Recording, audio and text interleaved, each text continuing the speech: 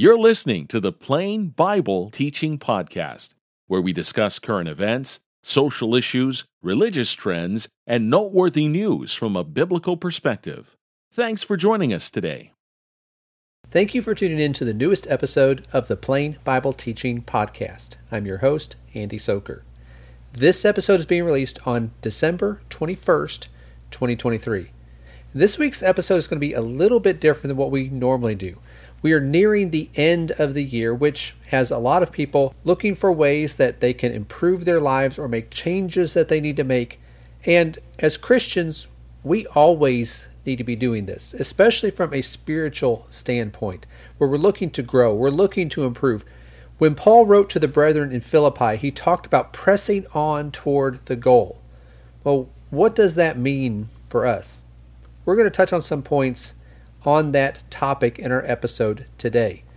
For links to some related materials, check out the show notes for this episode at plainbibleteaching.com/podcast/122123. Now for our discussion this week. We're going to start with that passage in Philippians chapter 3, verses 12 through 14. Paul said, "Not that I have already obtained it, or have already become perfect, but I press on so that I may lay hold of that for which also I was laid hold of by Christ Jesus. Brethren, I do not regard myself as having laid hold of it yet. But one thing I do, forgetting what lies behind and reaching forward to what lies ahead, I press on toward the goal for the prize of the upward call of God in Christ Jesus." Just after the start of the new year of 2023, I posted an article on the Plain Bible Teaching website based on this passage. It's called Pressing On Toward the Goal. Our discussion here today will overlap some of those points, but it's not a complete overview of that article. So for more on this topic, I'll refer you to that article. It will be linked in the show notes. But we're going to talk about some things that are based into this passage and what this means for us to press on toward the goal, where we are moving onward and moving upward. What should that look like for us? I want us to briefly consider 6 points. Number 1, we have to leave sin behind. Christians are to be different from the world. Notice what Peter wrote in 1 Peter chapter 4, verses 3 and 4. "For the time already past is sufficient for you to have carried out the desire of the Gentiles, having pursued a course of sensuality, lust, drunkenness, carousing, drinking parties, and abominable idolatries. In all this they are surprised that you do not run with him into the same excesses of dissipation, and they malign you." Peter is talking about there how you used to engage in certain practices or certain behaviors, but now that you're a Christian, you've given those up. The time past was sufficient for that. The time now as a Christian, it's not for that type of behavior. But he says people will notice the difference. They see this. They're surprised by it. They don't understand why you've given these things up. And he says they'll speak evil of you or they will malign you, but they will notice the difference. Notice what Paul said over in Romans chapter 6 when he talked about how we are to put sin behind us when we become a Christian. Romans 6, beginning in verse 4, "Therefore we have been buried with him through baptism into death, so that as Christ was raised from the dead through the glory of the Father, so we too might walk in newness of life. For if we have become united with him in the likeness of his death, certainly we shall also be in the likeness of his resurrection.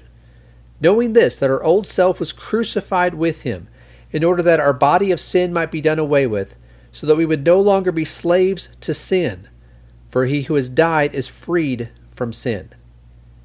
As Christians, we have a new life in Christ. So we are to walk in such a way that reflects that. We're no longer to be slaves of sin. We are to be different from how we used to live and different from the world. The Hebrew writer talked about how it is so easily to be entangled in sin in Hebrews 12 and verse 1.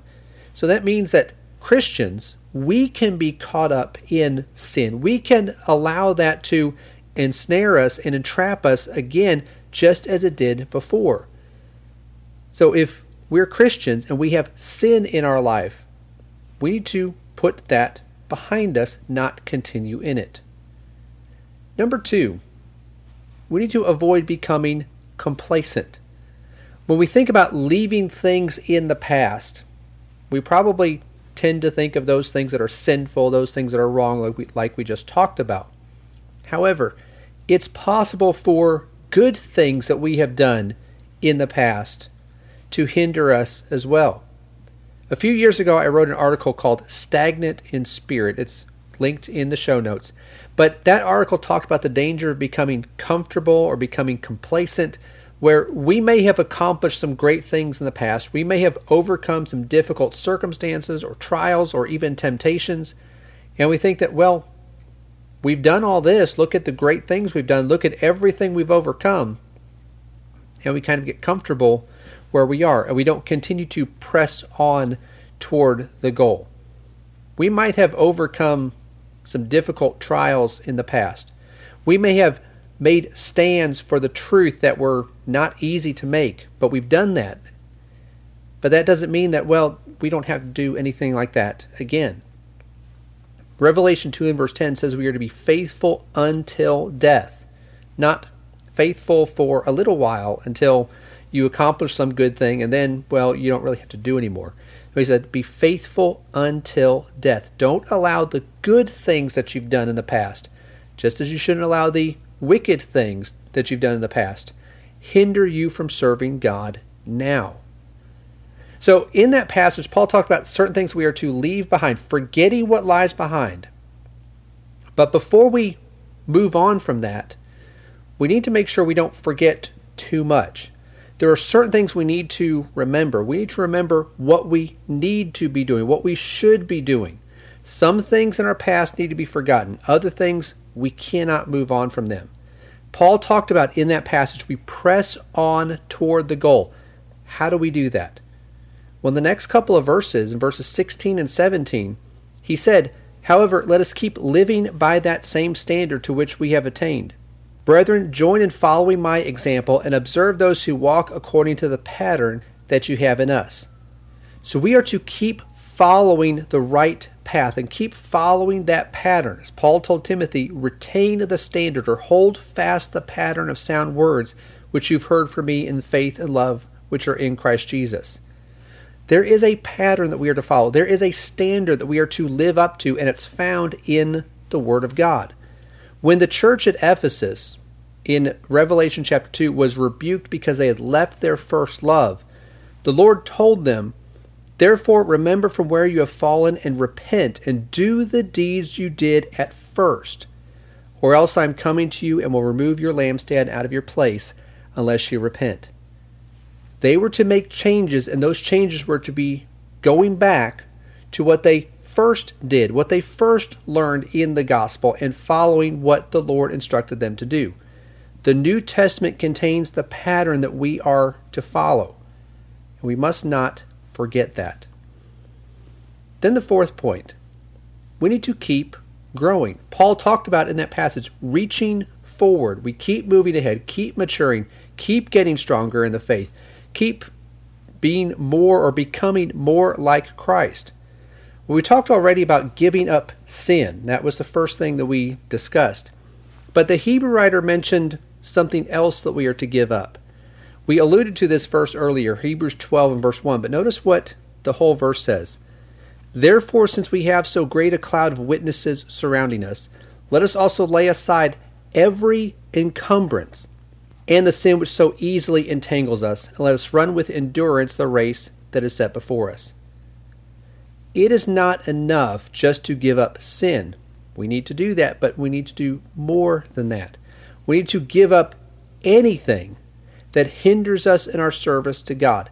Anything that hinders us on our way to heaven, we need to be willing to put that behind us. We are to be, as we've talked about, different from the world. We are to be transformed. We are to be new creatures, new in Christ. Romans 12 and verse 2 says, do not be conformed to this world, but be transformed by the renewing of your minds, that you may prove what the will of God is, that which is good and acceptable and perfect. We need to constantly be growing in Christ and becoming the type of people that He wants us to be. The fifth point, we are not to give up. We've already mentioned the admonition to the church at Smyrna to be faithful until death. Well, we need to do the the same thing. And Paul recognized this about himself, that he needed to do this. He needed to be faithful until death. But he described it a little bit differently in 1 Corinthians chapter 9, beginning in verse 24.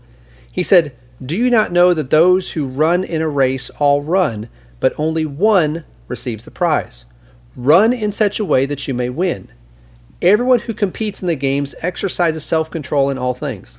They then do it to receive a perishable wreath, but we an imperishable. Therefore I run in such a way as not without aim. I box in such a way as not beating the air, but I discipline my body and make it my slave, so that after I have preached to others, I myself will not be disqualified."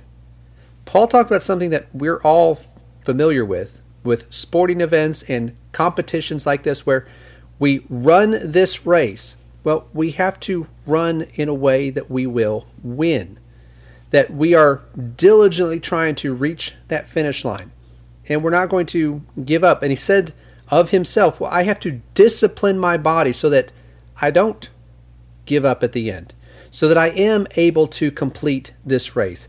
If we want to receive the reward that the Lord has promised, we need to continue to faithfully serve the Lord for however long we have here in this life. Then the sixth and final point. We must never lose sight of the ultimate goal.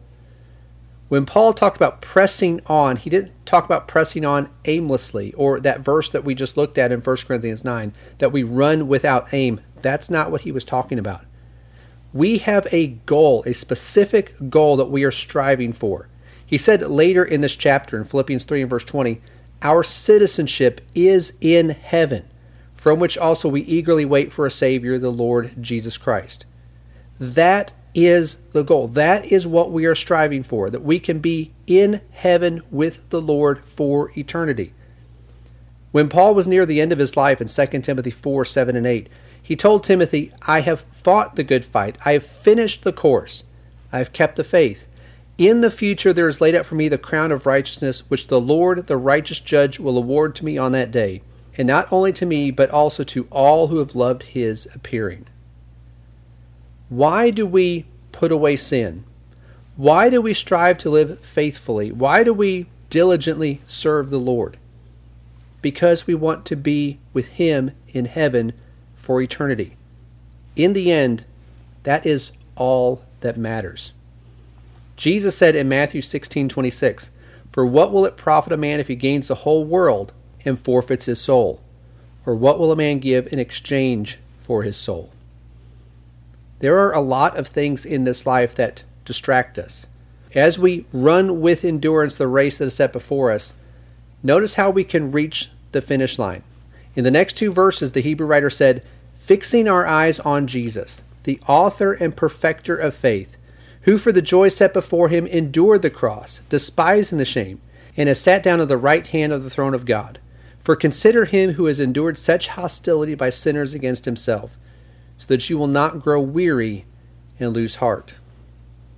We should always be striving to grow and to improve in our service to God.